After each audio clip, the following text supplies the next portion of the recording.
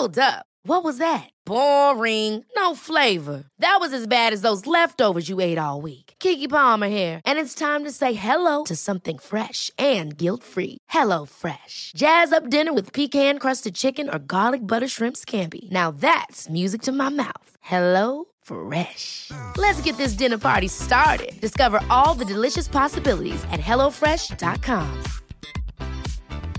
A lot can happen in 3 years, like a chatbot may be your new best friend. But what won't change? Needing health insurance. United Healthcare Tri-Term Medical Plans, underwritten by Golden Rule Insurance Company, offer flexible, budget-friendly coverage that lasts nearly 3 years in some states. Learn more at uh1.com.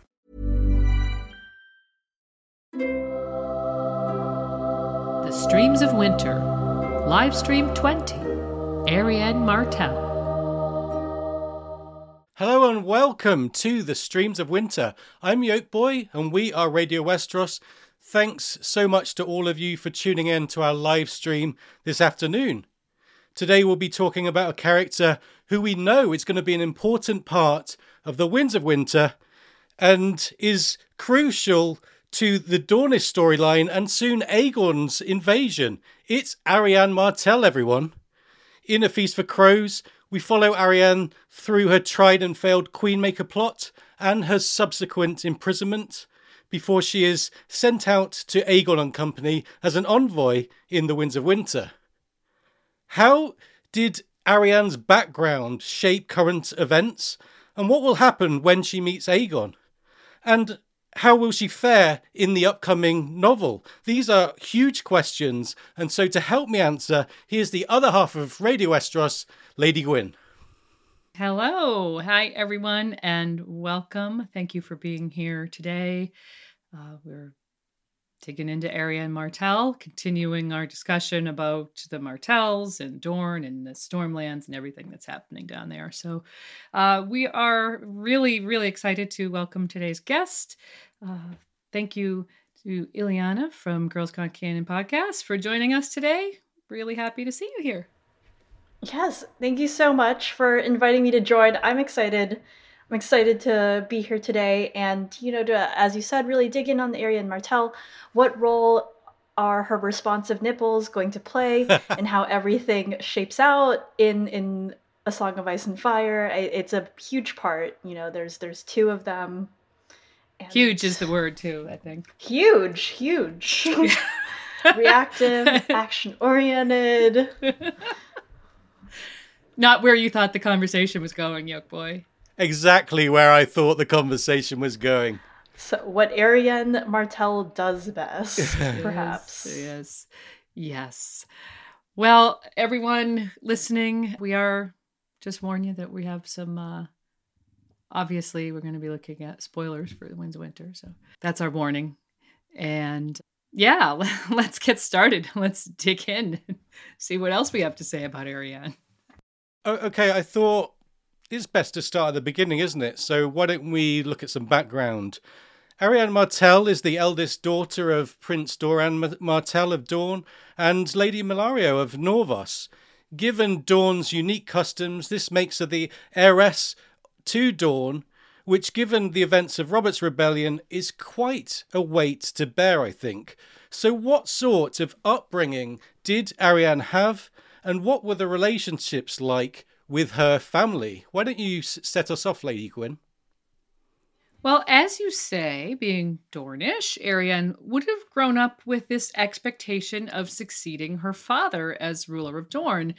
That is, until she was 14 and read that letter to Quentyn and got the complete wrong end of the stick, right? Assuming that her father, for some reason unknown to her, was going to subvert hundreds of years of Dornish tradition and name her younger brother as his heir because of his sex, clearly devastated her. She tells Aerys Oakheart, "I cried myself to sleep that night and many nights thereafter." But in describing the scene prior to that, she says that she had just gone to give her father a goodnight kiss. So I think that in a small sense there, just that little reference paints quite a wholesome picture of family life for Doran's family in those early years.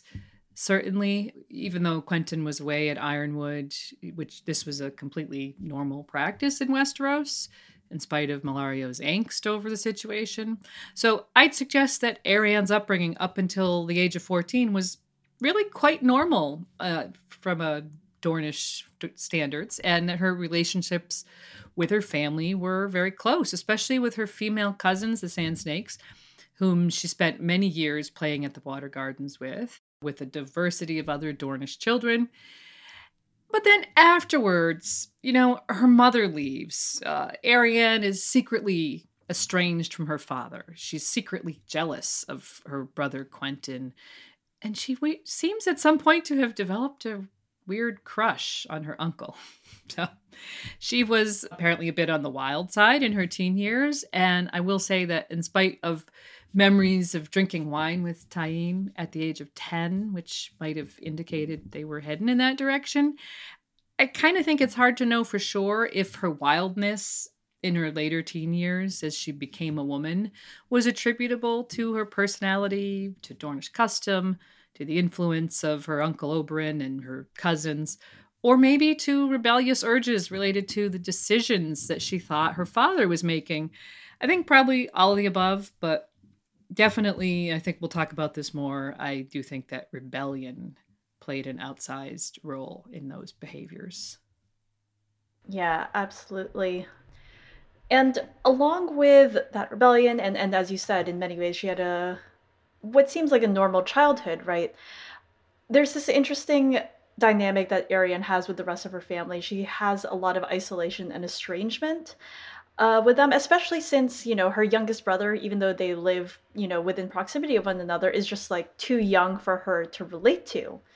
And Arianne, while she may not feel that she was groomed to rule in the formal way that we see a lot of other characters do, right, in the way that maybe Ned would be like, make sure that Robb is in the room, or the way that Sam points out to Jon, you're being groomed to rule the Night's Watch. Arianne, like many of the other children in Dorne, had a childhood at the Water Gardens. And as we see from Doran later on, it's something that he kind of perceives as a rite of passage, especially when one gets old enough to leave the Water Gardens. And as you leave, you're reminded that the gardens and the people who are there, they're Dorne, right? You are meant to protect the people across all of these classes.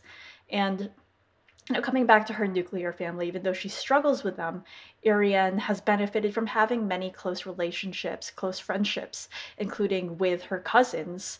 Among the characters that we have, like in A Song of Ice and Fire, especially amongst the noblewomen we see in this series, I think that Arianne is really remarkable because she's a POV character who has grown up with close female friendships. I think one of the other examples that we tend to point to is Marjorie Tyrell, right? She has some ladies around her, but we don't get her POV. We don't really get the POV of any of the Tyrells within that circle. And it's something that we talk about as really important, not only to development, not only to emotional well-being, but it's also really important politically amongst the alliances that people are going to form in order to gain power in Westeros. Thanks to both of you for some great points there. So why don't we further discussion in the Aerys Oakheart chapter named The Soiled Knight? Aerys is contemplating how Arianne continues to sort of seduce him, and he thinks, but I am weak, else I would not be here now. He could not tell her that. She was the sort of woman who despised weakness. He could sense that. She has more of her uncle in her than her father. So what exactly does Aerys mean when he says that Arianne has more Oberyn than Doran in her? And do we think that this is a fair assessment? Lady Gwyn? Well, yeah, I mean, Arianne clearly spent a lot of time with her cousins, Sand Snakes, and with her uncle, Oberyn, especially after her discovery about Quentyn. So even if a younger Arianne had been diligent about her future responsibilities, by the time she became a young adult, a woman grown by the standards of Westeros, she would have been struggling with her future and with her purpose, and probably with this strong rebellious streak, as I was saying before. So from the outside, it's quite easy to attribute that rebellious nature to the influence of her uncle, who is a notorious rebel, in the same way that it's easy for the uninitiated to see Doran as weak. And don't forget, Aerys could hardly be said to know either Arianne or Doran well. But underneath, we see Arianne being quite calculating, collecting secrets, plotting, etc. These are all classic Doran Martell behaviors. And so if Aerys doubted that Arianne was her father's daughter in The Soiled Knight, maybe we can assume that he was questioning that assessment by the events of the Queenmaker. Yeah, I really like what you're pointing out about, there's this ambiguity around the rebellious nature and at first blush how it comes off, because I kind of wonder to what extent, has Aerys projected his idea of what he thinks that the Dornish typically are onto Arianne. We see that he has a very outsider's perspective that's based on a lot of the stereotypes that he grew up with on the Dornish. And especially since we see that Doran appears to be a bit of a black sheep. I think that there's some truth to the statement that Aerys makes internally, that Oberyn despises what he perceives to be weakness. And as we see in Obara's own recollections of Oberyn claiming guardianship over her. But there's also truth to an extent in Arianne, I guess, despising weakness in the people around her. But Oberyn isn't Arianne, right? He's very different. He's an adult that's confident in who he is and what he wants.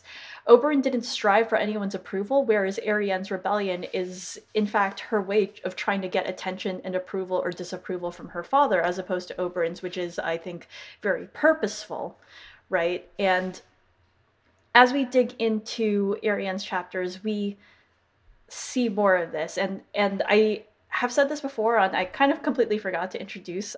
We've talked about Arianne's chapters before on Girls Gone Canon, where we do a POV character by POV character read through, and when we were doing Arianne's, I love that Aerys' chapter comes before Arianne's, because he kind of feels like an Arianne chapter, but as an outside, and is our first glimpse of her, where we kind of see Arianne through the lens of this trope that George gets to subvert. The femme fatale, she's the seductress, using her sexuality, her feminine wiles, her responsive nipples to lure men to their doom. And it's not really untrue, she kind of does lead Aerys to his doom, but also I think that Aerys didn't have to do what he did. I kind of think that Aerys wanted to die, as we see in some of his POV and as Arianne laments later. But as we dig into Arianne's chapters, we begin to see that she's not this super always confident, sexy woman. She's this really insecure young woman. She's unsure of who she is. She's unsure of what she wants and how to get it in a lot of ways. And along with sharing her father's really calculating nature and the secrets and the plotting, I think it's a similar sort of hesitancy and shaken confidence that we even see in Doran after everything that he's been through. And we'll talk about that a little more later. Arianne, like her father, is adamant about not murdering children. When Darkstar's like, what would be interesting if we just killed Myrcella? And she's like, I don't think that's very interesting at all. And also, both she and Doran tend to withhold information a little in the middle of the Queenmaker plot. Aerys is like, so are you going to tell me the whole plan? And she's like, no, not yet. And I'm like, oh, okay, interesting. As an aside, I do think that Arianne is dissimilar to both Oberyn and Doran in that when she's locked in the tower, I think both of them would have read those books, and Arianne did not. But as Arianne's story does progress, I think that in some ways she becomes even more like her father. Throughout her currently published chapters, and even in some of Wynn's, we see her really reflecting on the plots that she's been in, and how Aerys and Myrcella died and suffered respectively for those plots. And I think we could compare that maybe with the pain and responsibility that Doran feels in regards to the loss of his family in the rebellion and more recently. Mm-hmm. Yeah, it's a great point. And also regarding the books, I just reread that chapter. And when it talked about the books and it listed the titles of them all, I was just dying to know what's in them, which, made me wonder, or made me think about, there's this kind of repeated thing where you get young people having access to books. Jon, Dany, Asha Greyjoy, Arianne, and they just don't read them. Just like, oh yeah, got all these books. What are they doing the whole time? What was she doing? Like, you can't like just masturbate the whole time. I'm sorry, this is so off tone for your guest, but like, or like when they're pooping, right? Like, what are people doing if they're not reading the books? God. And she does it again at House Tall, and they're like, oh, Arianne, we have a lot of history books here about this, and she's like, oh, interesting, maybe later, not right now. Yeah. I don't know when later is going to be for any of these kids, but I have a feeling they're all going to wish they had read those books. Okay, guys, I want to talk about the Queenmaker. It's such an important part of Arianne's story. Arianne's father, Doran, is portrayed as a subtle, long game player in the Game of Thrones. He organised a secret marriage pact overseen by Oberyn in Braavos that would have had Viserys marrying Arianne. The grand plan was for Viserys and Arianne to be the eventual king and queen on the Iron Throne in a restoration of the dynasty smashed apart by Robert Baratheon, of course. But as we know, Doran's plan backfired when Arianne discovered that her father intended to make her younger brother Quentyn the Prince of Dorne. She did not understand that this maneuver would only take place as she became Queen of the Seven Kingdoms, as Doran kept her blind to this wider plot. So how did this series of events form Arianne's character, and how did they lead us into the failed Queenmaker plot? Why don't you go for it, Lady Gwyn? Well, obviously, the impact on her was huge. So this revelation came right about, in her, as she was in her formative years. I mean, 14 years old, that's an age when girls are becoming women in Westeros. So she then spends the next 10 years or so thinking that her father has, disinherited her and is just trying unsuccessfully to marry her off to the least appealing man he can find, which all just fuels this resentment that she feels against her father, and also indirectly but very strongly against her younger brother Quentyn. And this leads directly to the Queenmaker plot, which, as we've said in the past, when we were talking about that more specifically, that plot has a lot less to do with Myrcella Baratheon and her rights than it does with Arianne Martell and her rights. Yeah, and I think it's only right to imagine that children brought up surrounded by half-truths and so much secrecy are going to rebel against that, or even mimic that behaviour. Arianne does both, and so Doran's scheming as a parent leaves a lot to be desired, I think. I think it's notable that at the heart of the problem is a simple miscommunication when Arianne reads the Quentyn letter that affects her so much, which miscommunication is often a bedrock of tragedy in literature, and I think it's something that George really enjoys to play with. And I do agree that Arianne was sort of acting for herself by proxy with the Queenmaker plot, as Lady Gwyn was alluding to there. Yeah, absolutely. And I love that you called out that it is just a very kind of small miscommunication. It feels like something out of a soap opera or maybe like a drama, a hit award-winning HBO TV show drama, allegedly. But so much happens out of simple miscommunications. And it does for Arianne, right? Like, ultimately, it leaves her with this decade of just immense insecurity of quite a different kind from her girlhood, where she didn't feel pretty enough. And then it transforms into, well, shit, I'm just not good enough in her father's eyes, and then leads to her distrusting both her father and her brother. And along with the rebellion and finding a way to secure her rights via Myrcella's, as you were both discussing, I think there's kind of an aspect of Arianne having grown up thinking, well, if I can't trust the men in my family to secure my rights and well-being, I have to be the one to step up and do it. And I'm going to take a page from one of my good friends, Fat Walda from Reddit, Fat_Walda. I don't know if she has underscore on Twitter, but definitely look her up. And some of the thoughts that she shared when she joined us a long time ago now to discuss the Arianne chapters. But there's actually a lot that can be compared between Arianne and Cersei. And I would say even arguably Doran is a benevolent and loving Tywin, but I'm not going to dive too deep into that right now. But for Arianne and Cersei, one example is the way that they both grew up and the way that they both see sexuality as really important and perhaps even one of their main tools in order to secure power. Both of them are very exposed to the injustice of the rights that they're not denied as women in Westeros because they realize it doesn't have to be like this. And Cersei learns this by slipping into Jaime's identity and experiencing the difference in how she's treated when she's assumed to be a boy, assumed to be her brother. For Arianne, it's because she grew up in a society where she assumed, right? She maybe took it for granted, and not that it should be taken for granted. I don't think we should have to be grateful for having rights, right? But it was assumed that her rights of inheritance were protected. And I will say that Fat Walda has a lot more fleshed out thoughts on this, so go hit her up. But both Arianne and Cersei come at this in different but also somewhat similar ways, right? Because Cersei believes that she should have power, but she doesn't necessarily believe that all women are worthy of it or should be entitled to it. Just her, just Cersei. And Arianne, I think it's a little difficult, right? It's complex because Dorne is absolutely not a gender egalitarian paradise. We'll see that in some of the sentiments that are expressed from her own party in the Winds of Winter chapters as they're going to the Stormlands.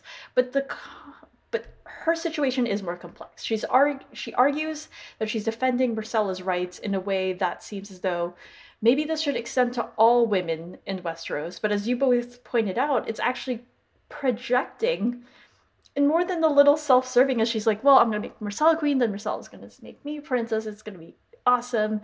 And it will be interesting to see how the arguments that she's made to herself to justify all this fall all apart, as they already are falling apart when Myrcella comes to harm, and then later on when Arianne decides that, what if instead of a queenmaker plot where I play Kristen Cole and make someone else queen, what if I just queen make myself?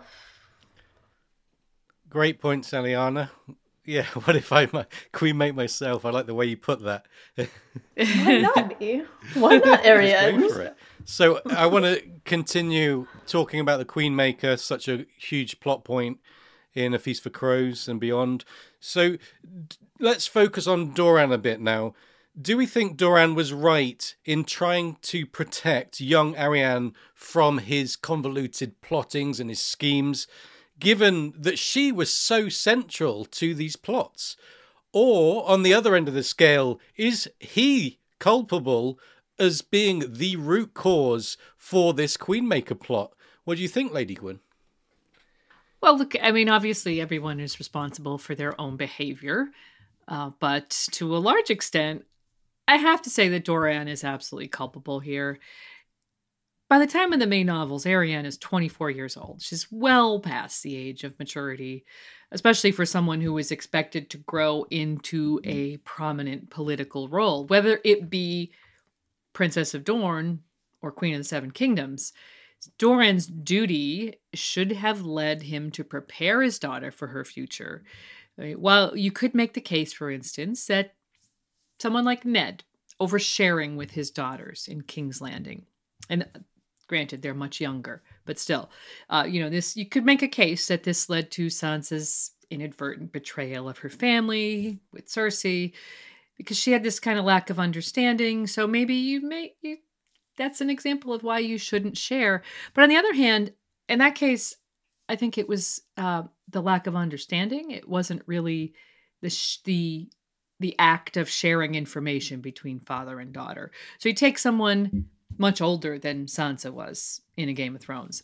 By the time Arianne is 24 years old, Doran should absolutely have felt that he could and should take his daughter into his confidence, just like he did Quentyn his younger son. I mean, I know his excuse was that she would turn around and share with Tyene, for instance. And, of course, hindsight is perfect for us here analyzing the situation. But my opinion, it's really hard to reconcile the clever and cunning Doran Martell with the man who really so grossly misread his own daughter's potential, especially when apparently there was so much riding on her future. Great points. And I think it's interesting to compare her to Aegon here, who was obviously brought up to be this perfect prince, which we talked about and analysed last week. In a way, Doran has done the opposite and not prepared Arianne at all for her planned role in quite a major and elaborate scheme. I mean, how exactly did Doran think Arianne would fare as a ruler if that was the end game of the plan? What did he think was going to happen when he got there? He can obviously play the Game of Thrones, and perhaps he should have been schooling her and taking her into his confidence, like LG said. Arianne is 24 and more than a pawn in a game. Littlefinger tells us that sometimes pawns do have minds of their own, so should we really be surprised by Arianne's actions when we take her point of view into consideration with the Queenmaker plot? What do you think, Eliana? Yeah, I don't know. I'm not really surprised, but obviously, I've read the books, so it's hard to say that. You see everything about how they are getting to the points and the decisions that they make, and it all makes sense, right? And that's part of what makes A Song of Ice and Fire so strong. My short answer for in terms of culpability is, it's Arianne, of course, bears the most responsibility, but Doran is the head of House Martell, and as having admitted to Arianne that he knew of the plot but did nothing to stop it, hoping that his daughter would be wise enough to not go through with this, must bear some responsibility by virtue of having been aware and having taken no action. But ultimately, it's Arianne. But it's not, I know that's not a very fun answer. I think it's really interesting, Lady Gwyn, you brought up the comparison between how Ned parented Sansa with Doran's withholding of information, and I find that really important for contextualizing what Doran did, because this was something we actually talked about a lot during our Ned episodes, and we revisited them during our Areo ones, but Ned's character and his chapters are so deeply informed by the trauma that he's nursing still all these years, after Robert's Rebellion, and all of the men that he lost in this war, but also all of the losses in his family of his father, his brother, his sister, right? And as we see when Doran brings Arianne into his confidence, Doran's perceived lethargy is likely coming from a very similar place. He's lost his sister, he's lost his nephew and his niece in the rebellion, and I think there's a large extent to which he could be internalizing the blame for that. Whereas, I think a lot of the deaths that happened in Ned's family were out of his control. Doran was in a position where he could self-interrogate with questions such as, should I have brought my sister and her children home?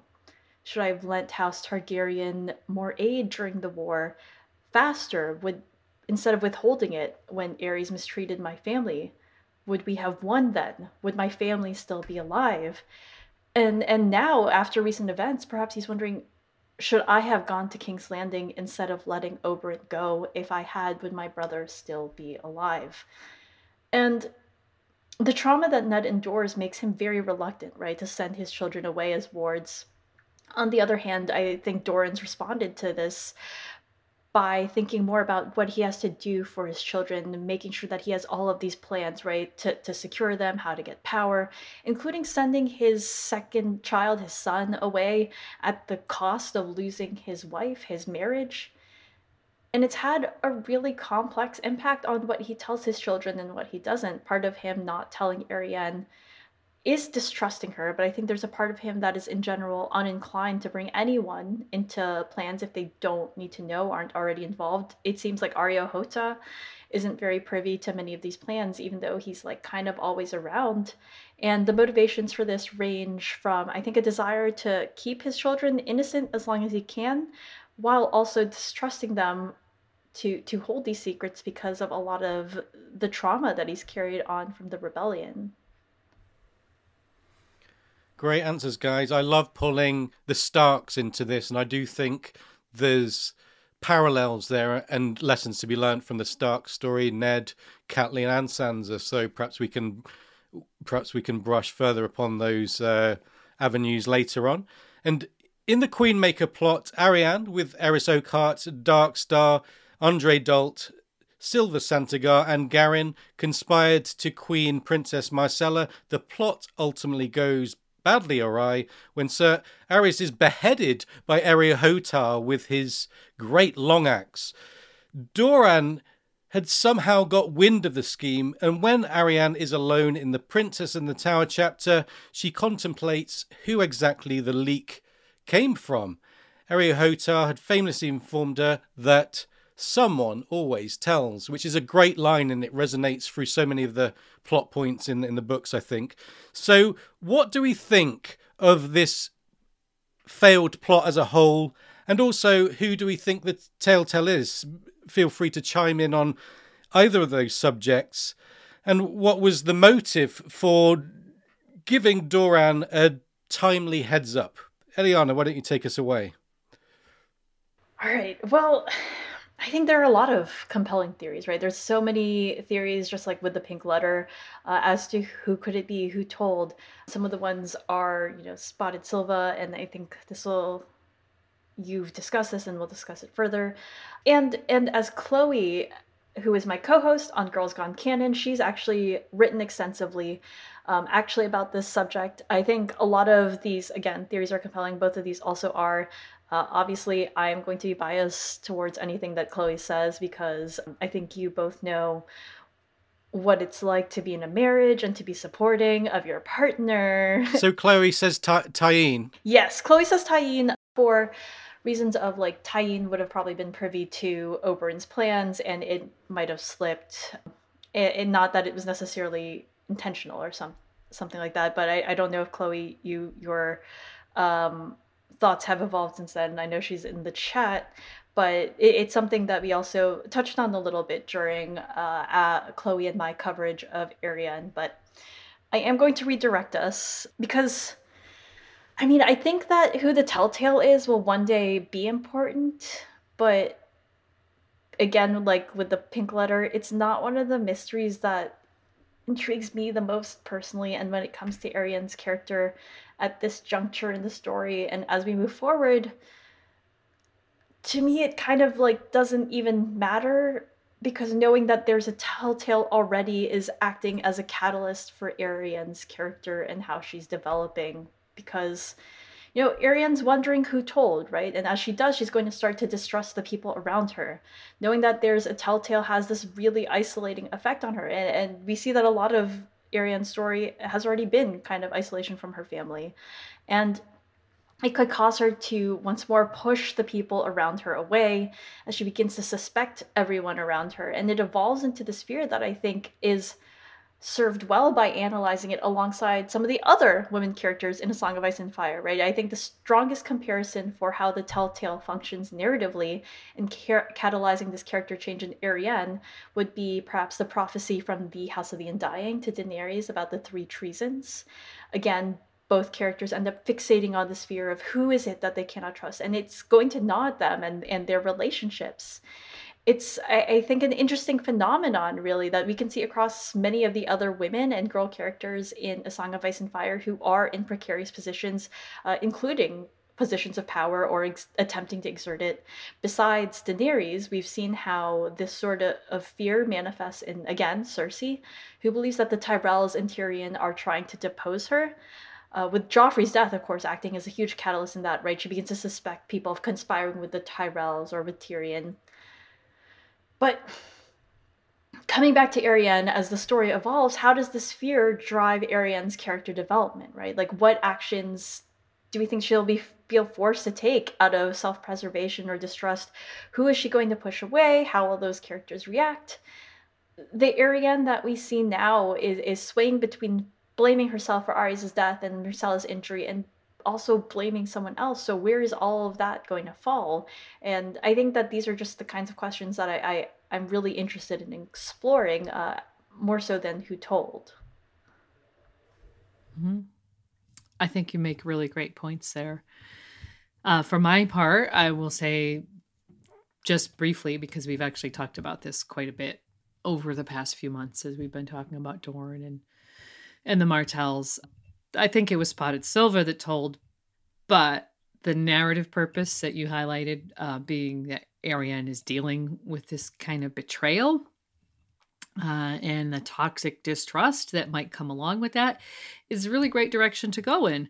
And consider, and if you bear with me and think that it was Silva, or at least that she might be thinking that it was Silva, and remember that Silva Santagar is highly now married to an Estermont, is highly likely to be at Storm's End when Arianne arrives there, because all the noble prisoners from Greenstone have been ordered to be brought along to wherever Aegon and Jon Connington are.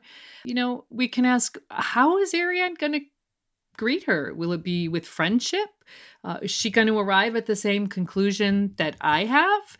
In which case, how damaging could her mistrust be? What opportunities might be lost? What tragic misunderstandings might ensue in consequence? This is the type of narrative tension that really feels very satisfying. And as you said, we've seen George use it in the past with other female characters. And it's actually, I think, on his part, quite a keen observation of how self-limiting this type of fear or paranoia can be, and applying it specifically, if not exclusively, to women feels very real in context of the patriarchal society of Westeros. Excellent points from both of you. I love that we sort of changed tack. Instead of talking about who it was, we're talking about the effects on Arianne. That's great for this analysis, I think. So thank you, Eliana, for taking us down that route. Great points. And so, after weeks of imprisonment, just when we're wondering what Arianne's great punishment from Doran will be following the Queenmaker failings, her father brings her forth and finally brings her into his confidence.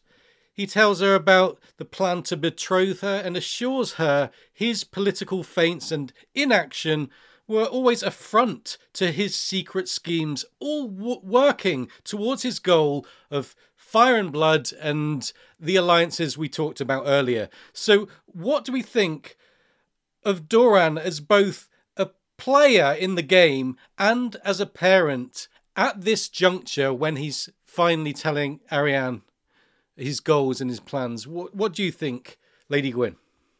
I did allude to this already, but, gosh, it does appear that Doran has messed up, both as a parent and in terms of, what he's planning.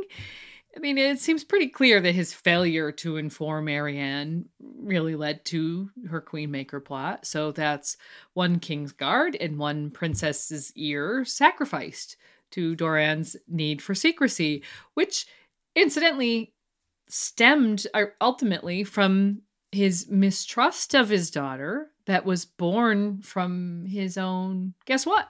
Need for secrecy. So the way I see it, in the simplest of terms, Arianne read the letter, was wounded by its contents, became angry and rebellious, and as a consequence, Doran misjudged the situation and considered her unworthy of his confidence, because she might tell Tyene.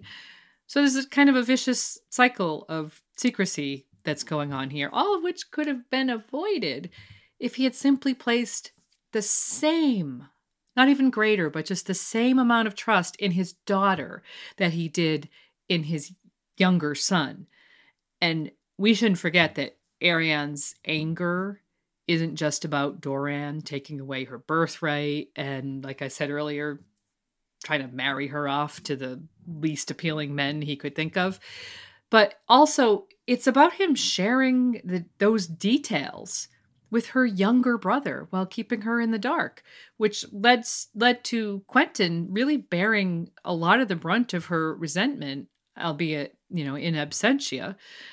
So am I suggesting that Doran is guilty of gender bias? Well, yeah, it sure seems that way. And I think that's almost certainly how Arianne reads it. The whole situation really amounts to an emotional betrayal of his daughter. And quite honestly, the frequency with which this theme of betrayal keeps coming up in Arianne's story, I think really ought to make us take note. Yeah, I agree with you on a lot of your points there. And I think if Doran was worried about his own daughter being a liability as a grown woman, perhaps the error lies in his teachings and the way he shaped her as a parent. There might really be a contradiction in the portrayal of early family life perhaps being wholesome, and at the same time Doran putting his daughter at the heart of a huge rebellion.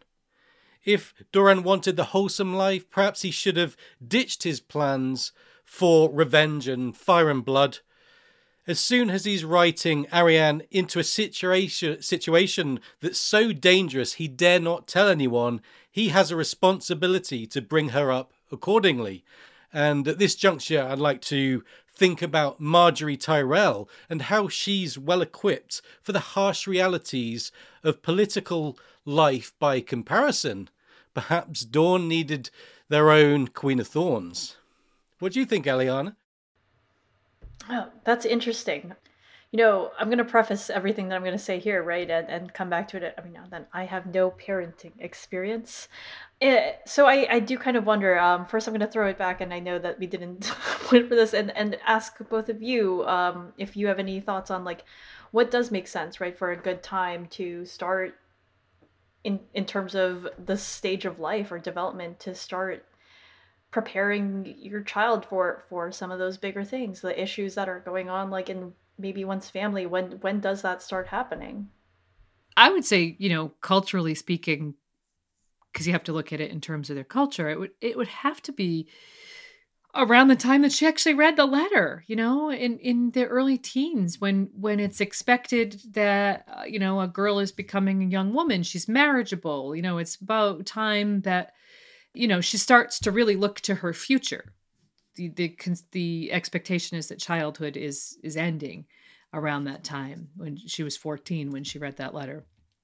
So I think for her, that sort of lack probably left her at loose ends, where, who am I going to marry? What am I going to do? I don't really know. Yeah. Yeah, culturally, in the context of this world, I agree with that. It makes sense to sort of be schooled politically in your early teens, if you're especially if you're expected to become a great leader one day, if not sooner. I mean, on some level, but, yeah, or at least a leader. Great. Who knows? Just get in there first. Just good luck. Try and hold it. But yeah. I think that's a good perspective, and I think that really drives home what you were saying about why it's so important that she was brought into these plans around the same time, because Quentyn's, as you said, younger, but brought into it. And I do, though, like, kind of want to draw some distinctions, if it's all right, between what it means to be like a player of the Game of Thrones, a parent, and then throw in one more category of being a ruler here in regards to Doran. I'm going to start with that last one that I just brought up, because up until this point, I think that Doran has actually been a pretty decent ruler. No major catastrophes that weren't handled like in Doran, right, since the rebellion, as far as we know. And as Doran points out in Ario's dance chapter towards the end, until Oberyn's death, no one had actually died in the War of the Five Kings. And it seems that the region has actually been shielded from a lot of the other economic ramifications and the food insecurity that has been plaguing the rest of Westeros with the wars. And a large motivating factor for Doran in doing this, right, is the protection of the safety of the children, which I think is a really admirable desire, and makes him, I think, a pretty decent ruler compared to how we see some of the other lords, like, just don't give a shit. But as for how Doran is as a player, and part of why I distinguish that from Ruler, is I feel like the player is more about being in the Game of Thrones, right? And the political ambitions or goals, which for Doran, as he seems to state explicitly, is vengeance, justice, fire, and blood, one of the best lines in the series. And I think Doran has a lot of really in theory great ideas. He comes up with also what are in theory maybe really solid plans, but in execution aren't the best and are maybe inflexible. They don't take into account some people in the chat were pointing this out. Doran's plans don't really take into account what kind of person is involved in his plans, right? They're soulless chess pieces and don't take into account, except for when it comes to his children, one's attitude, one's nature.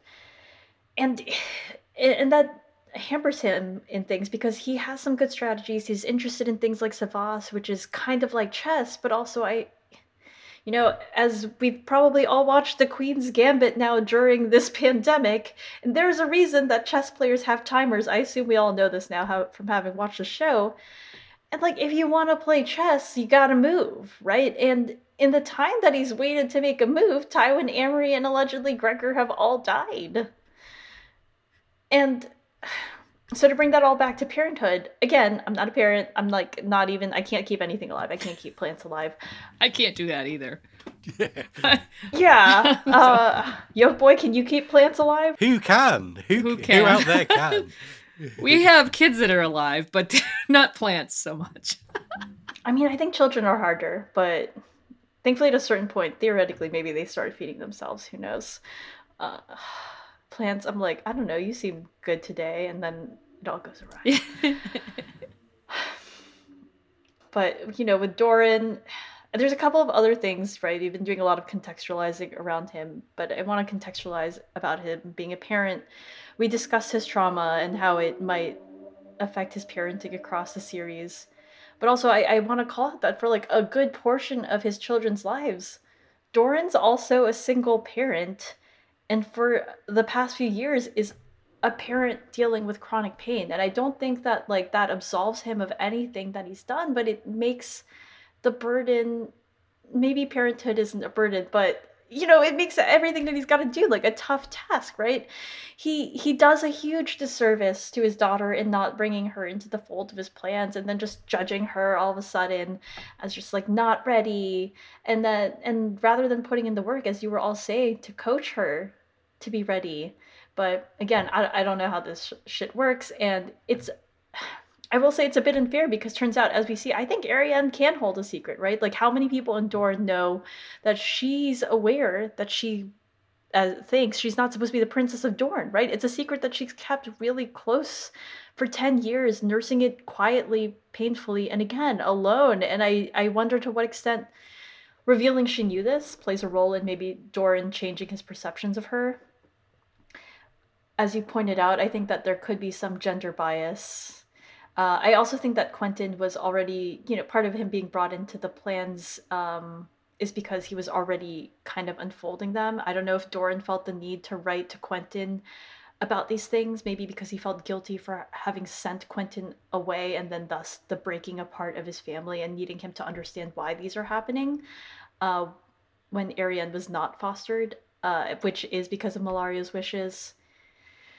But ultimately, I think that the biggest disservice that Doran does to both of his children, Trystane seems fine. He seems like a perfectly happy child. The disservice that he does is that I think that neither Quentyn nor Arianne feel that they are enough for Doran or have lived up to his wishes, right? Quentyn makes bad choices, thinking that he has to prove himself to his father. He can't come home empty-handed, and it's a lot heavier to him having not experienced his father's love in proximity. Arianne grew up in her father's presence, but it's this deep change of something that is, where it's this deep pain of something that is unchangeable in Westerosi society, her sex. And she wonders whether her birthright was taken from her when she was born or when Quentyn was. But both of his children, despite those differences in how they grew up, desperately crave his approval and his love and are clearly unfulfilled. And it makes that heated confrontation that Arianne and Doran have, I think, in The Princess and the Tower really satisfying for the reader. and for Arianne and Doran's relationship, because it's this raw and hurtful moment. They're saying mean things. They're so cruel to one another. And it's also the first time in basically a decade that they are being vulnerable to one another. Arianne's seen an opportunity to finally let go of all of the hurts that she's felt and put it in front of her father. And I think to Doran's credit, despite his other failings as a parent, he reciprocates that vulnerability and explains to her and tries to make amends. And we see some of the fruit of that in how different the relationship is in dance, right? As father and daughter begin to try to heal, they try to support one another in these plans. And we see that Arianne has a new respect for her father. She defends him from her cousin's insults. Doran, having opened up to his father, also maybe he himself is going through some changes, learning to open up to other people as well as making moves, right? We see him bringing in the Sand Snakes and opening up to them about his plans. And ultimately, I feel like the development of their relationship comes through, especially in Arianne's first Winds chapter. She acknowledges that as she's parting from him, Doran stands up from his chair, and she knows that it's incredibly painful for him. And she knows that he's doing it to convey to her that he believes in her. And she really just takes that to heart. She's determined not to fail him, just as Quentyn was determined, but, hopefully for Arianne, actually not at all like how Quentyn was determined.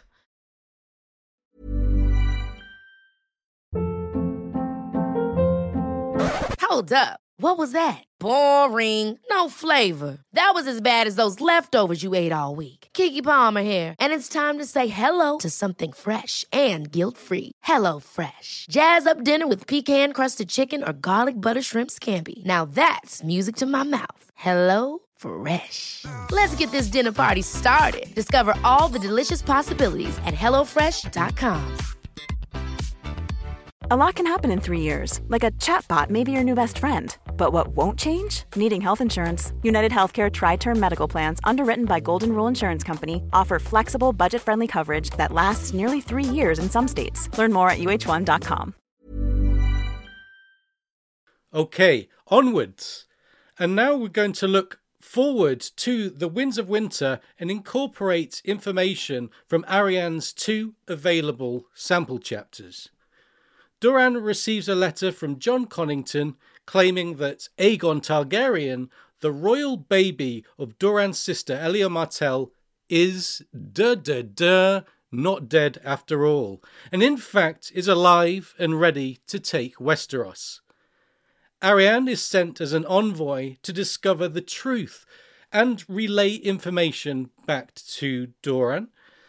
It's a lot of trust to put in his daughter, who so recently went against his will.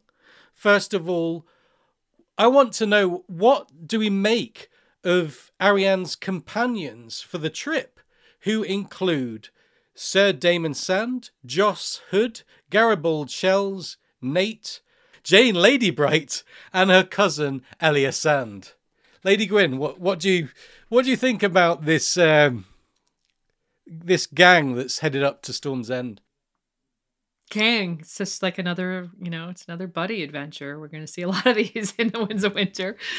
Arianne has history with Daemon Sand. He's really her principal foil in this group. They have a lot of these kind of one-on-one conversations, given that their actions, these interactions have been tense on a couple of occasions. I really wonder how things are going to go for them at Storm's End, especially when she begins to cozy up to Aegon and Daemon remains suspicious, as we can kind of tell he will.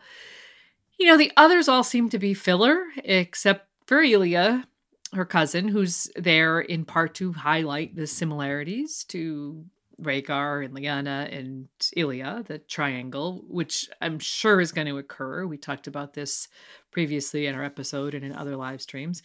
And then you've got this kid, Nate, aka Feathers, who seems to be there mostly just to show how problematic Elia can be. So, also, I don't know what else you can say. There's 7 of them, which is meant to be a propitious number, but whether that means anything at all remains to be seen. And considering that she also had 7 people with her on her Queenmaker plot, I tend to think that sort of thing means nothing at all. Yeah, after a while, you got to be like, what if this is actually an unlucky number? 7 might not be lucky at all, guys. Yeah, right. Like, just get rid of one of them. Like, if I had to pick one to get rid of, I would be like, get rid of Nate. You know, I just can't get over. I mean, I guess he has like the alt name like Feathers, but I'm like, everyone else has like a full on name, right? Like, you got Jane Ladybright. Jane Ladybright. It's a fancy ass name, right? Joss Hood. That one's a cool name. And then you got Nate. And I'm just like, what? Doesn't fit. It's like George just walked out into the streets of, of his hometown, and was just like, oh, Nate. Yeah, that's a cool name. He's like not Nathaniel. He's not Nathan. He's just Nate. And I can't get over that one. But in regards to these characters, one of the things that I love about Elia Sand being on this trip is I feel like there's this sort of way that Ariane is now forced to like reckon with a rebellious teenage girl, and someone actually points that out to her, and it almost feels karmic, right? Like now she has to be the responsible adult, with Elia just trying to like thwart everything, but not because she means to, but just because, regular old teenage rebellion or exploration. And I agree with everything you said about Damon and Elia, and also what the similarities you were saying about the Rhaegar and Lyanna and Elia dynamics. And I think what's interesting about these characters, for the most part, maybe not like all of them, maybe not Nate, but like her companions, especially David and Elia, sort of reflect Ariane back to herself, and they're laying the groundwork for her to solidify her character motivations, leading up to, I think, the series of decisions that Ariane's going to have to make about Aegon, because that's going to be, I think, a huge fulcrum on which the whole plot turns. And I saw someone in the chat saying that it's going to be a love triangle, and I would assert, with all this many people, with Daemon, with Elia, with Aegon, and technically when you get the other characters later on, which we'll talk about, I don't even know what shape that's going to be. I don't know if it's a triangle. Decahedron. I don't even know if actually, is that right? That's 10, right? Is that 10? Maybe. So Ariane has her little gang, and we learn about their journey in those 2 sample chapters. So it seems like there's a setup here. It's extremely likely, I think, that Ariane and Aegon will soon share pages together in the Winds of Winter. So why do we think George has put these 2 characters together? What will happen when they meet?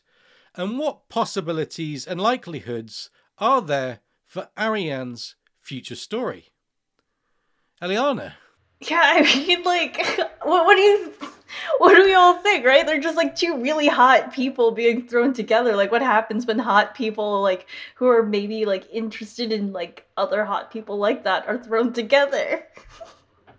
Yeah, I wonder. We went through this last time with Brynda Beefish, and he was making all sorts of metaphorical references to the bone way. And cue your bone way jokes, everyone. Coming up the bone way. Coming up the bone way. Okay, so more seriously, last week I mentioned that Tyrion had somehow managed to poison the whole idea of Daenerys for Aegon, right? He just kind of like planted these little, you don't need her comments. And the fact that Tyrion may have been unwittingly responsible for creating this future conflict for Daenerys, who we expect him to serve, that's an irony that we'll save for another day. But of course, Ariane thinks that Daenerys is for Quentyn. This is her father's great big plan, and she thinks Quentyn is still alive. It's really important to remember that if you look at the timing of everything, most likely Quentyn has just died when she reaches either Griffin's Roost or Storm's End, somewhere in that couple of days period of time. So, the news of his death could take weeks or months to reach Westeros. So there's going to be a long period of time where she is still thinking that Quentin is over there in Slaver's Bay and he's trying to, do this thing where he marries Daenerys and her father's great big plan. So, look, all the setup is there for these two strong-willed young adults to kind of want to forge their own path, quite apart from what their respective handlers expect from them. And I can definitely see Arianne coming to the conclusion in her head that this is the correct thing for her to do in terms of her father's goals. I mean, she'll be like, yeah, bonus, he's hot, right? But, she's going to be like, yeah, he wants to marry Daenerys, but my brother's supposed to marry Daenerys. Maybe I should just take him out of the game as competition. So whether or not she thinks through the implications of where that would lead, potentially setting up a conflict between herself and Quentin and their spouses, is another question entirely. You could also ask yourself, would she be okay on some level, maybe deep down, maybe even subconsciously, with this potential conflict with her brother who she's resented for so many years? And speaking of conflict, whether she thinks things through and proceeds quite purposefully and rationally, or whether she acts quite impulsively, she's got Daemon Sand with her, who will almost assuredly be pointing out what her mistakes are, especially with regard to Quentin, because the setup is there for that. Daemon has pushed her to be honest with herself about her feelings. When she told him that she wants Quentin to come home safe, of course she does, Daemon pointedly replied, "Oh, so you say." So he's likely going to be her voice of reason, or maybe her conscience, or her shoulder angel, or whatever whatever you want to call it in that situation. And I think, in short, the narrative arcs of everyone involved are heading in this kind of one direction, and that's an alliance between Arianne and Aegon. Alliance is what we're calling it these days. But, I think there's going to be all kinds of conflict swirling around them as a result. So, yeah. Great points. I do have cat problems. Nala is insisting on sort of twisting all my cables and wires.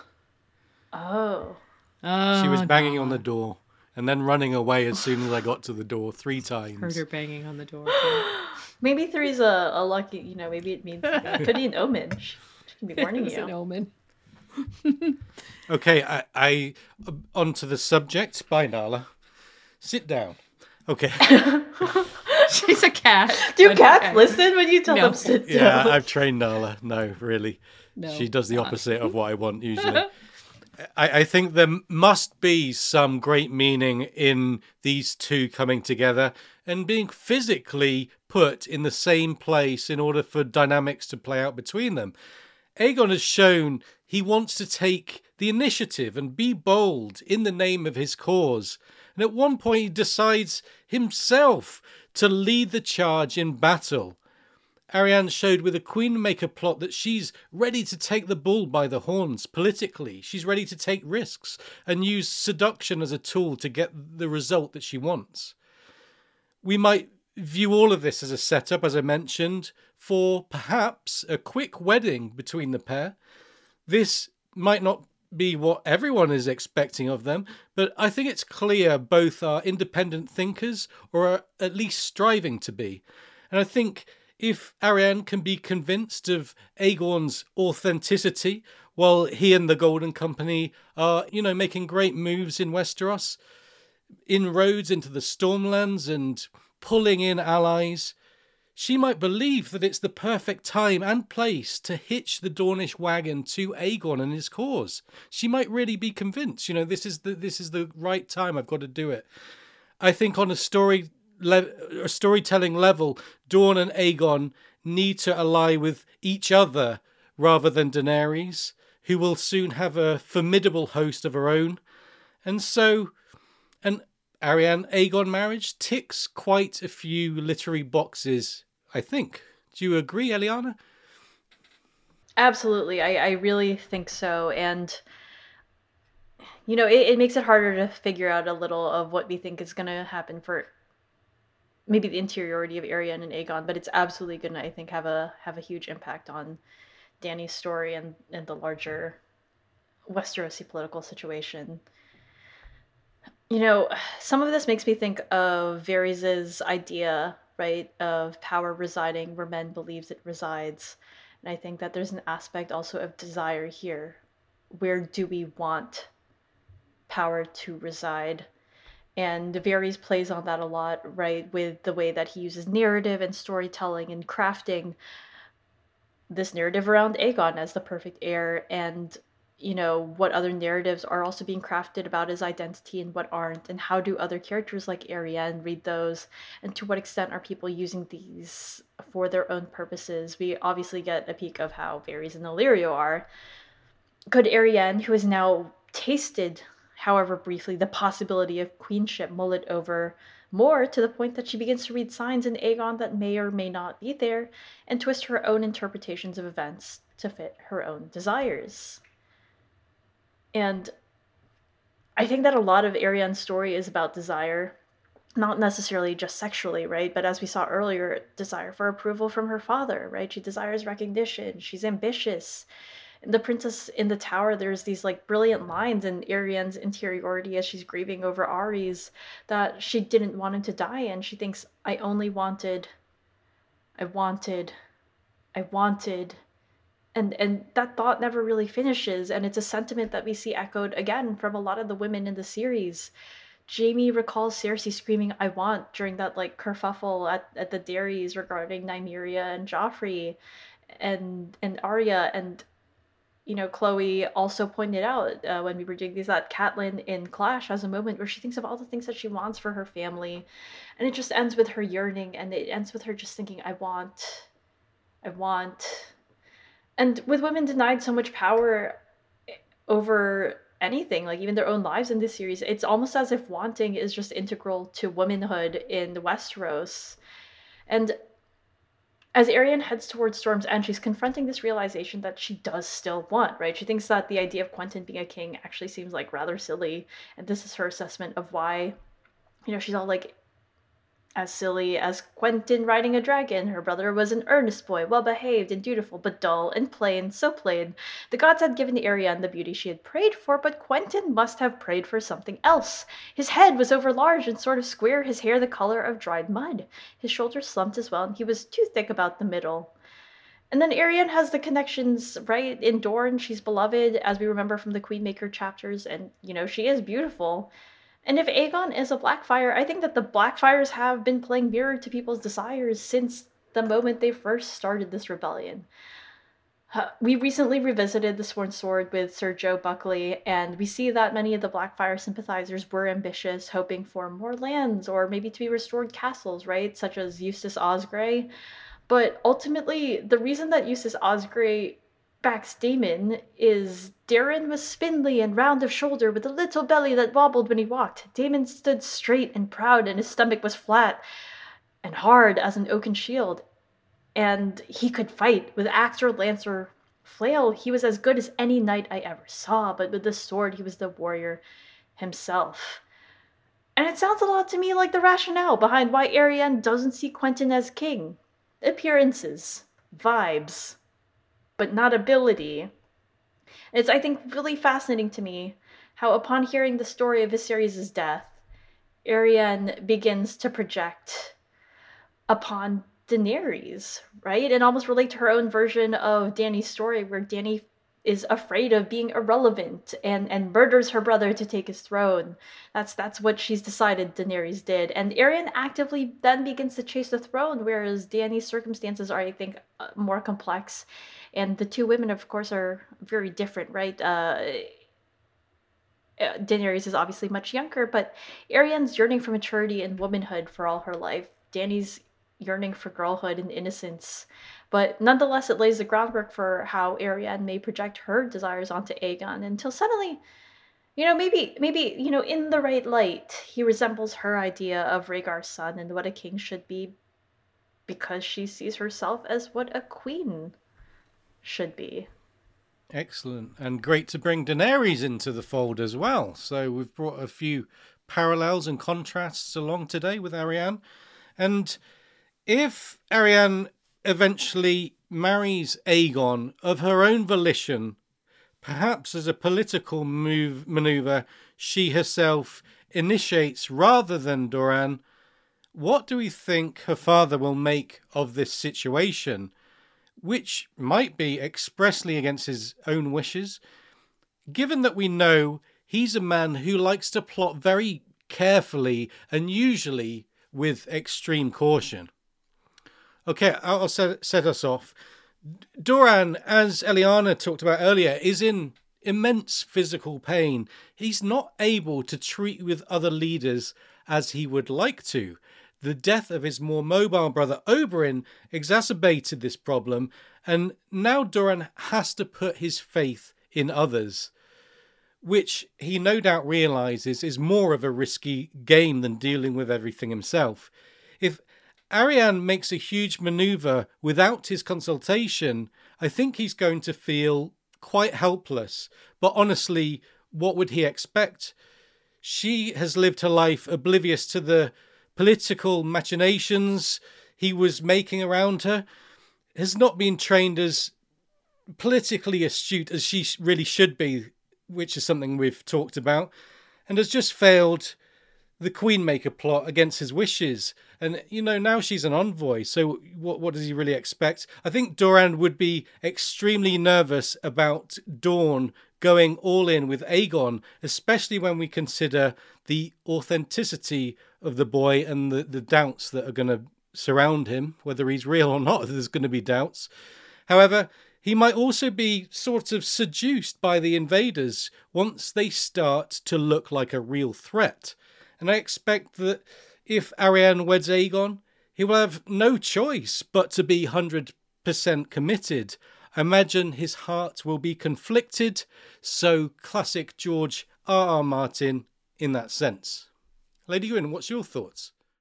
Well, I want to get back to the fact that there's a very good chance that Doran does not know what's going on with Quentyn when Arianne takes this decision. I think we can be sure that whatever her perspective is, her father will not fail to see the potential danger of his two children being pitted against each other on opposite sides of a Targaryen power struggle. He might achieve his goal of vengeance in the short term, but it could be at the cost of his family.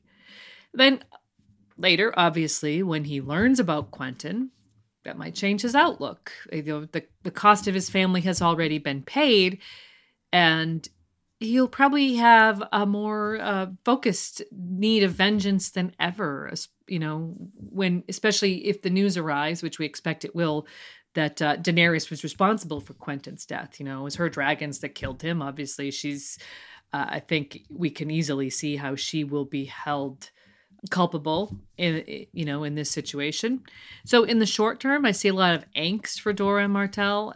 The fact that we'll eventually see this consummate plotter becoming enmeshed in a kind of tangled web of his own weaving is really pure literary gold.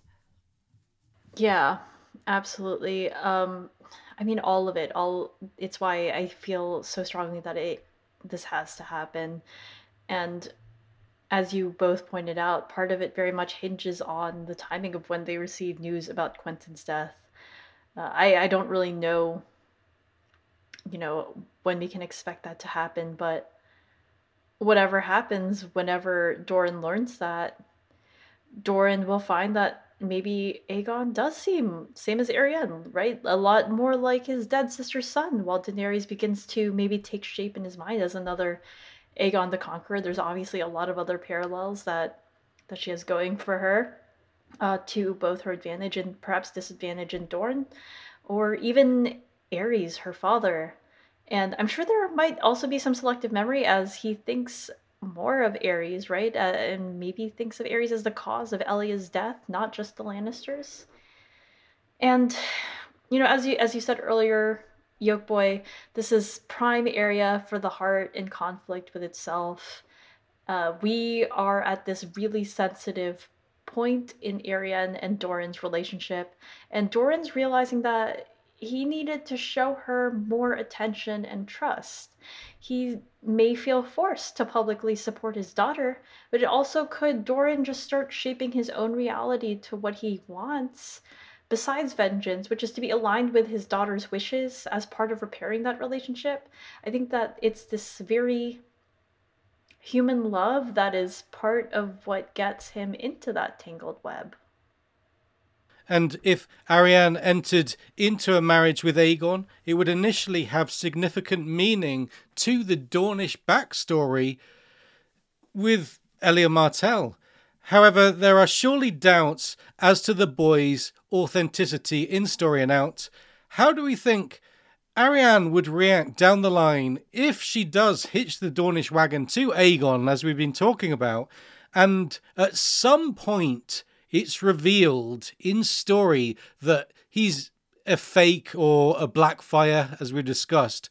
So I think the Aegon authenticity question will be a huge one for Dorne in general. They have a deep-seated and personal reasons to be specifically pro-Targaryen and pro-Aegon.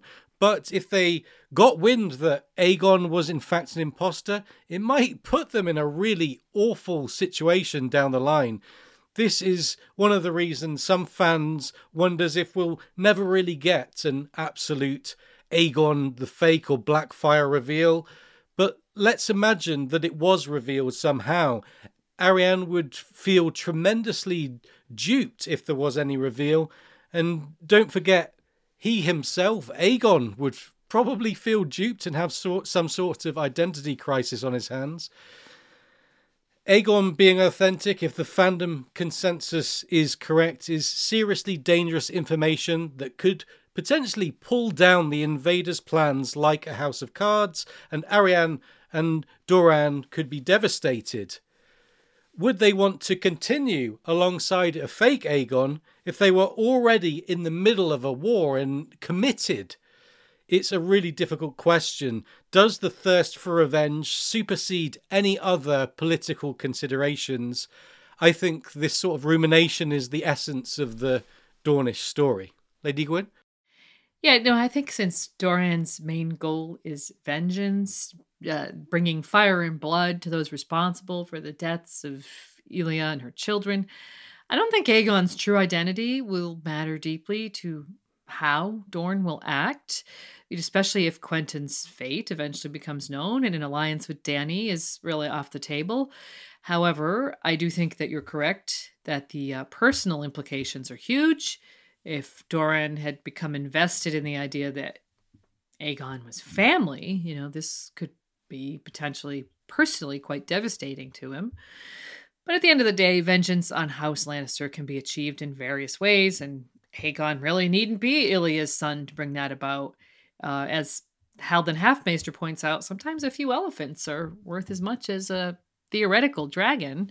So, and we should also remember that Aegon, whoever he is, actually thinks that he is Rhaegar's and Ilya's son.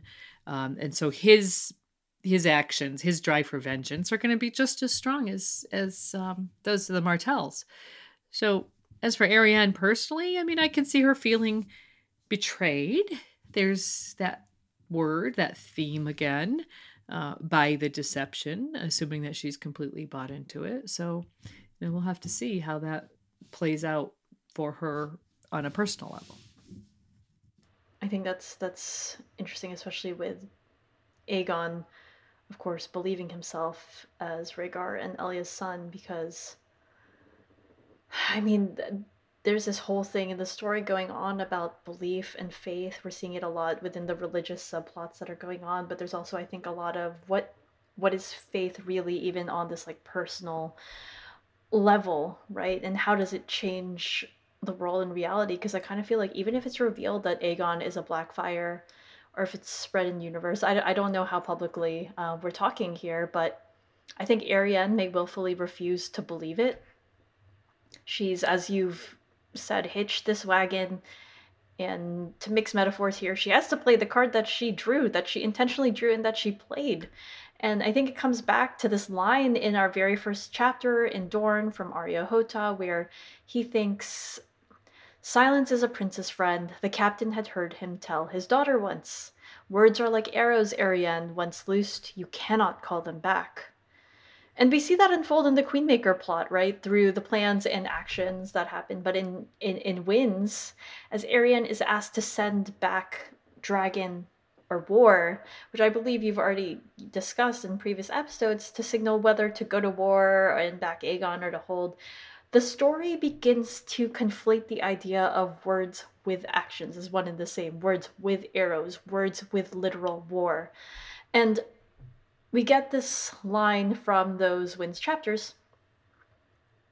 One word from Arianne and those armies would march, so long as that word was dragon. If instead the word she sent was war, Lord Ironwood and Lord Fowler and their armies would remain in place. The Prince of Dorne was nothing if not subtle. Here, war meant wait.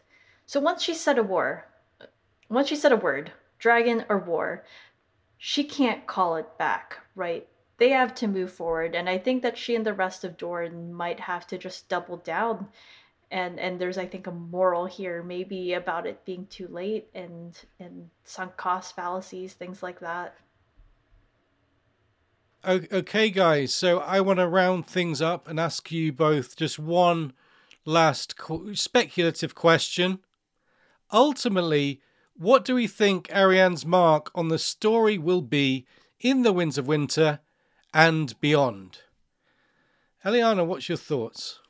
So, there's a sentiment in Ario's chapters that comes up regarding Doran's philosophy that recurs in Arianne's Second Winds chapter, and it is an easy thing for a prince to call the spears, but in the end the children pay the price. For their sake the wise prince will wage no war without good cause, nor any war he cannot hope to win.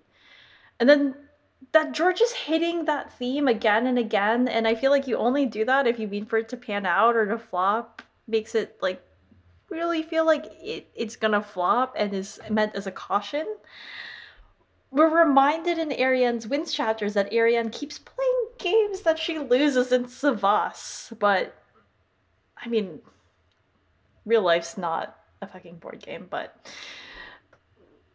Arianne's also striving to remember her father's counsel, and Daemon is warning her of the risks of going to Storm's End. And frankly, I think that Arianne's playing a very different game than Savas right now, potentially to their detriment, because Arianne's gambling. We see a lot of the other players in the series gamble. I know that Jeff has a series comparing Varys and Littlefinger. I think I only really remember the Littlefinger one to poker players, but that's the game that it seems like Arianne's trying to play, and there's no assurance of winning in that. I think a lot of what we can expect from Arianne's chapter comes from Quentyn's chapters in The Dragon Tamer. Quentyn thinks of himself and his companions. They may be Dornish, but I am Dorne. And in the end, Quentyn and Dorne turn their backs on a dragon and they burn. Doran and Arianne's actions, I think, are leading them to also turn their back on a dragon. I don't really have much for this, and I know that a couple of folks disagree in thoughts for these. I think that Arianne survives. At the very least, I think she survives her father for a bit, because like many of the characters in A Song of Ice and Fire, including Quentyn, daddy issues is like one of the biggest, like maybe top 5, maybe the biggest driving force in all of these stories, as well as that intergenerational trauma. Thankfully, in Fire and Blood, George starts branching out a little bit. He starts exploring mommy issues also with Rhaena and Alyssa Valerian. So maybe we can expect that in Winds too, and mix things up a little. But I think that there's something devastating that just as Arianne and her father have finally reconnected after 10 years, they lose one another. And for what, right? For the memory of family members long gone, as Ilaria says, like, I can't take that. I can't take vengeance with me to bed. It's not going to write me a song. Anyway, again, I have nothing to say why I think that Arianne survives, other than I think that it could be a really strong character work in terms of her having to live with her choices and what she did. And it's a lesson that I think comes up in The Sworn Sword a little, right? But like, what happens to the survivors? How does a nation come together after having been torn apart? And the perspective of a rebel, in this case, when it comes to Daenerys, because technically, the Blackfires are the rebels. Anyways, Arianne's very different from Eustace Osgrey, but I think it would be interesting to see her own version of, visiting her ghosts in the Blackberry fields. Yeah, I agree with that. I also think that Dorne's story will be one of tragedy, and especially for Doran Martell, and Arianne being shadowed by this theme of betrayal really makes me wonder how we'll see it play out in her future arc. I don't really have the answers, but I think that betrayal has been very strong so far with her as an idea, as a theme. So I think it's something we just need to keep our eyes on.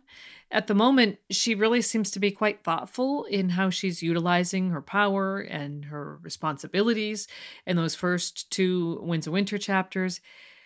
But her seduction, both literal and metaphorical, by Aegon, away from her father's long game, and the news of her brother's death are really going to change everything. Ileana mentioned how Doran's played his game for so long that several of the people that he held responsible for Ilya's death have died. So, what is his goal really now? Is destroying Tywin's children really going to be enough for him? Will he refocus on the fact that it was, like you mentioned, was it that Aerys is the one who allowed Ilya and her children to die by holding them there? While, Aerys' daughter seems to have killed his son. So how much of that refocus will be a result of Arianne speaking the word dragon, bringing Dorne into a war with someone who is likely to be in opposition to Daenerys, who may become the new focus of Doran's need for vengeance? Will this war be a war that Arianne is confident of winning?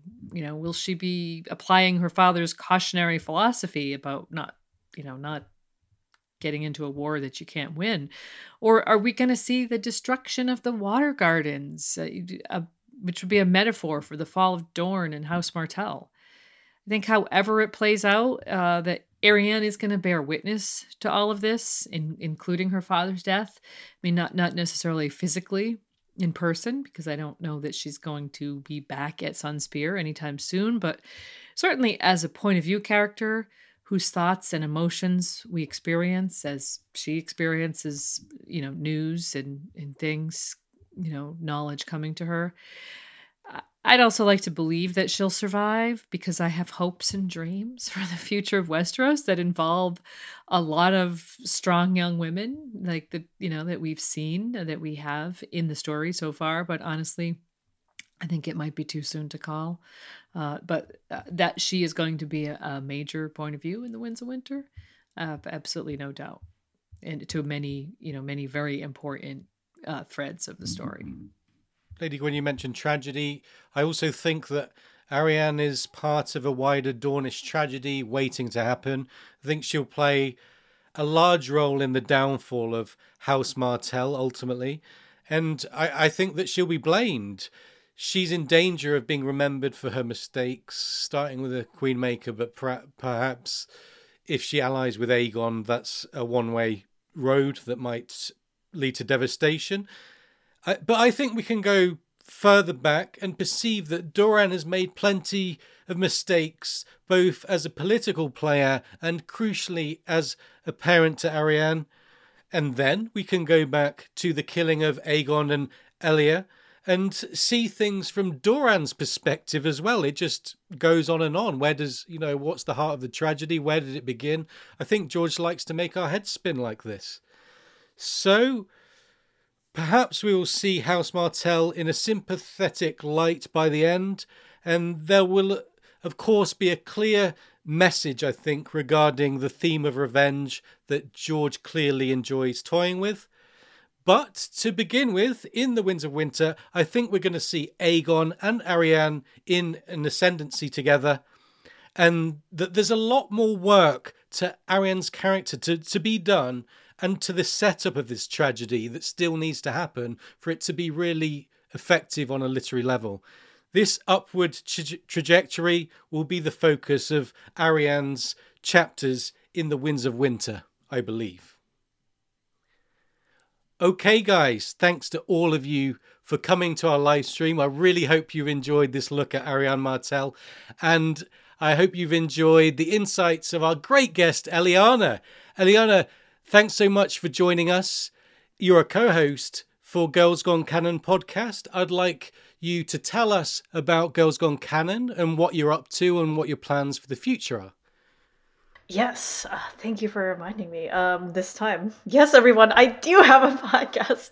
I am one of the hosts of Girls Gone Canon, where, again, we do a point of view character by point of view character we read. Like, for example, we started off with Ned, moved on to Barristan, then Quentin, then Arianne, etc., etc. Currently, we are doing the Catelyn chapters, which, I mean, there's a lot there. They are dense, they are deep chapters.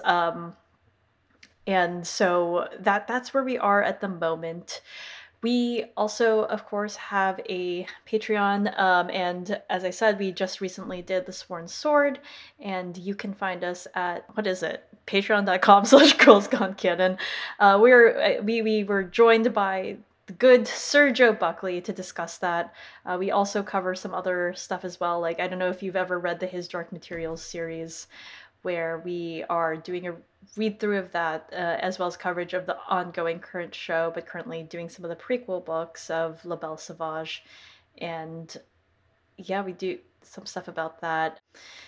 But, you know, also, you can find some of my other old thoughts every now and then, very, very sparsely, sparingly. Theoretically, I am also a host on Maester Monthly, more of Maester, again, annually by now. Maester not quite monthly. Yeah, one of my other co-hosts, Matt, seems to be in this chat, but Matt. But yeah, so, but you can find me weekly. That one's actually happening on time at Girls Gone Canon. That's great. Well, thank you for being here. It was so really great to see you and to do this with you. I'm really excited and that we got to do this. So as for us, what is next for us is we have another live stream coming up in 2 weeks' time. We'll be talking about Jon Connington. So more kind of along the same theme. In this one, we have our friend Matt from Davos Fingers will be joining us for this. So we're also excited about that. And some of you in the chat may have noticed that Yolkboy and I are both wearing our Vote Dick Crab t-shirts. This is in reference to the Davos Fingers, A Song of Madness tournament t-shirts, beautifully made by our friend Sanrixian, and they were in support of a great cause. Yeah, so that's what we have coming up in 2 weeks. We also have got a new episode coming out on Monday. So check that out. We're moving on to the Reach. So we're, talking about the Stormlands now, but this latest episode brings us to the Reach. So an area that we haven't covered much in our regular podcasts. So excited about that. Yeah, so definitely. Yeah, exciting stuff. I did just want to say, if you like this t-shirt or want to get other A Song of Ice and Fire t-shirts, look for @Sanrixian on Twitter and you can get a link to her store. They're all, great quality Song of Ice and Fire t-shirts. And guys, thanks for all your support of the live streams so far. There will be more, and a special shout out to our chat room mods who make all this possible and keep everything above board. Thanks to each and every one of our patrons who continue to support us. And if you want to support us as a patron too, check out our campaign on Patreon, which includes all manner of incentives, such as shout-outs and early releases and a lot more besides. And I hope that all of you have a great weekend, and thank you for tuning in. Okay. Hi to everyone in the future. Thanks for being here. Bye for now. Wow, the future. Is Winds out there? Ever catch yourself eating the same flavorless dinner 3 days in a row? Dreaming of something better? Well, HelloFresh is your guilt-free dream come true, baby. It's me, Keke Palmer. Let's wake up those taste buds with hot, juicy pecan-crusted chicken or garlic butter shrimp scampi. HelloFresh. Stop dreaming of all the delicious possibilities and dig in at HelloFresh.com. Let's get this dinner party started.